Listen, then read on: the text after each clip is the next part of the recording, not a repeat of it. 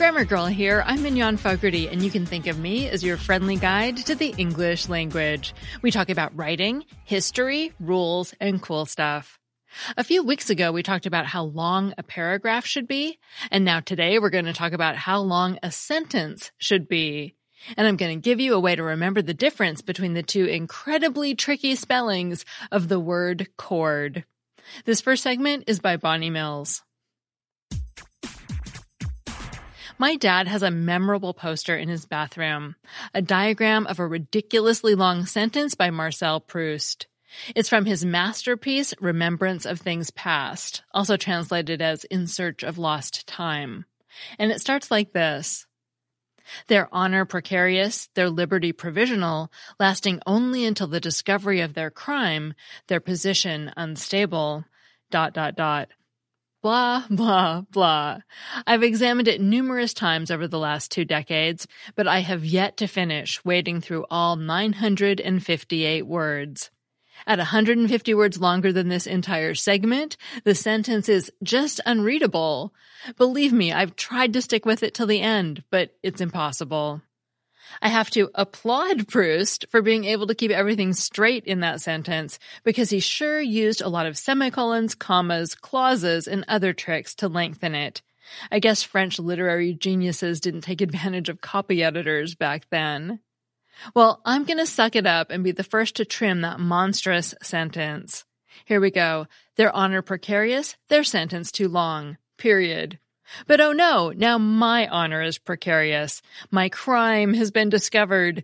Those 7 words are an incomplete sentence known as a sentence fragment. It has no verb. Do you think Proust ever wrote one of those? Probably not. All this Proust talk is making me hungry for a Madeleine, a small shell-shaped cake that has a starring role in Search of Lost Time. I think we should go in search of the perfect length for a sentence. The long and the short of it is this. If you stuff in too many things, you'll get an overly long sentence.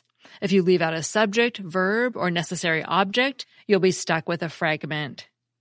Proust's enormous sentence is an anomaly, but long sentences certainly haven't disappeared. These days, plenty of meandering sentences roam through manuscripts. These behemoths suffer from too many which, that, and who clauses, an overabundance of commas and semicolons, at least a few cases of and or but, and several sets of em-dashes. When your readers try to wade through such a sentence, they become lost amid clauses and commas, and they give up before the sentence is finished. Your readers are following a path you've laid out for them. So don't try to be a turbo guide and make them traipse along too many side streets. They'll become exhausted and collapse. On the other hand, you don't want to whisk readers along too quickly with too many incomplete sentences either. They'll feel as if they've missed something. Fragments call attention to themselves. You don't need to avoid them at all costs, but if you overdo it, you'll annoy your readers. Your tour group doesn't like feeling fatigued and frustrated, so you have to morph into a better tour guide. Plan your excursion carefully and plot out a manageable route. Your trip's core should consist mostly of medium-sized sentences. Budget for a few windy detours that point out some fascinating facts, and make a couple of quick stops in the sentence fragment department to keep participants alert. Whatever you do, don't fall into a monotonous medium-sized rhythm that anesthetizes your readers. And medium size means minuscule by Proust standards. Most sentences should have no more than 30 or 40 words.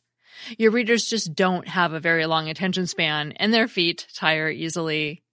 Back in Proust's day, email, TV, and social media didn't exist to distract the public, so I guess readers were a hardier bunch back then. They probably perambulated around town a bit more, too. If you're resolved to tame your inner Proust, I have a couple of suggestions. First, although Microsoft Word's Grammar Checker isn't known for its helpfulness, it does notice long sentences and sentence fragments. If Grammar Checker has filled your screen with squiggly lines, pay attention. It won't fix your sentences, but it will help you identify them. Second, if you read your sentence but can't remember what happened at the beginning, the sentence is too long. Have a Madeleine while you rest and refresh your memory. And after your tummy is full, you can chop up your sentence into manageable bits. The best way to cut down a super long sentence is to figure out your main points. When you investigate, you'll often find that your long sentences have 2 or 3 main points crammed into them. Break the sentence apart and highlight each main point with its own medium-sized sentence. Then deal with your leftover crumbs. Once you've mapped everything to its proper location on your tour, make sure your transitions work and that everything fits together seamlessly. Then you can put your feet up and rest. That segment originally appeared in Writer's Digest and was written by Bonnie Mills, who's been a copy editor since 1996.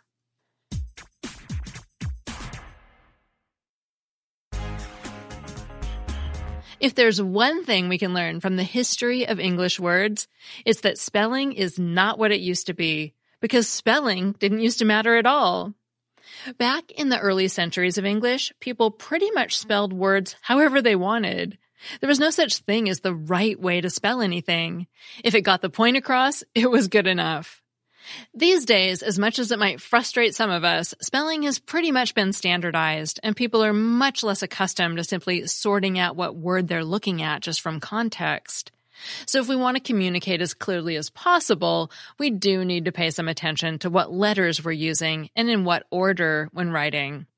One fairly common pair of often confused words when it comes to spelling is cord, the length of rope, string, or other long thing, usually to tie something up or connect two things together, and chord, a set of musical notes played together, hopefully in harmony. Often, to help us remember how to spell words that sound the same and look very similar, but mean different things, we can look at the history of those words, also called etymology, for clues. Unfortunately, in this case, the history of these two words is of absolutely no help whatsoever, because the two words are actually very closely related. The word chord, the musical one, actually comes from the word accord, meaning agreement, harmony, and so on. You can think of accord as the opposite of discord. Accord went through 2 different linguistic processes on its way to chord. The first is called aphasis, which is the process of a word losing its initial, usually unstressed vowel sound. Think about how many people use he looked round instead of he looked around as an example of aphesis. The word for the musical sound was first just chord, C-O-R-D, a chord minus the first A-C. The second linguistic process, and this is a very technical term, is confusion. Back when spelling didn't matter, people just threw an H into the word because there was already a word chord, C-H-O-R-D, in use at the time, which was itself just a different way of spelling the word we now insist gets spelled without an H, the one for a length of string or rope. The cause of this confusion is that chord, C-H-O-R-D, was often the word used to describe the string of a musical instrument, like a lyre or a harp, so it had a musical sense to it already. So to recap, the word we spell with an H now to refer to the group of musical notes was once spelled without an H because it was a shortening of a chord. But then it got the H added to it because people got confused with the other chord with an H, which was just a different way of spelling the word we now spell with no H to refer to a string or rope. And if you're confused, me too. Sometimes maybe it's a blessing that we have standardized spelling these days. So what we haven't come up with yet is an easy way to remember how to spell each one, so let's get to that now. Since we can't look to the history of the words to help us, because obviously people have been confused about these words for literally centuries, maybe we can just look at the letters themselves and the meanings of the words. Since chord with an H refers to a group of harmonious musical notes, why don't we just say that when you want to remember the difference between the spellings, remember how important harmony is in music. Without the H, you don't have a chord, you just have a boring piece of string or rope. And while we're at it, people often wonder whether the phrase to strike a chord has an H in it. Well, when you strike a chord with someone, what you've done is to connect with them somehow, which might make you think chord, C-O-R-D, is the way to go, as in a rope or string that ties people together. But remember, it's all about harmony. The phrase actually is an analogy to the musical chord, because when, say, a speaker strikes a chord with an audience, everyone is all together, in sync and in tune with one another, just like a choir singing together or a pleasing chord on a piano or a guitar. That segment was written by Ryan Paulson, who's an avid word nerd and co-host of the etymology podcast Lexitecture. And finally, I have a Familect story from Leslie. Hi, my name is Leslie Vernelson, and I grew up around Cleveland, and my family uses the word grumple. A grumple is any sort of collection of mainly fabric-based items that might be just sort of tossed on the floor. So most commonly, maybe a grumple of dirty clothes would be in the corner of someone's room. And I didn't know that wasn't a real word until probably sometime late in high school. And it's spelled Grumple. If you want to call with your family word story, your Familect, you can leave a voicemail at 83321-4GIRL, and I might play it on the show. I'm Mignon Fogarty, better known as Grammar Girl. You can find articles that go with each podcast segment at my website, quickanddirtytips.com. And if you're looking for a graduation gift for a student who will be heading off to college, check out my book, Grammar Girl Presents The Ultimate Writing Guide for Students. It's a great, comprehensive book, and I promise it'll get a lot of use. Thanks to my producer, Nathan Sems, and that's all. Thanks for listening.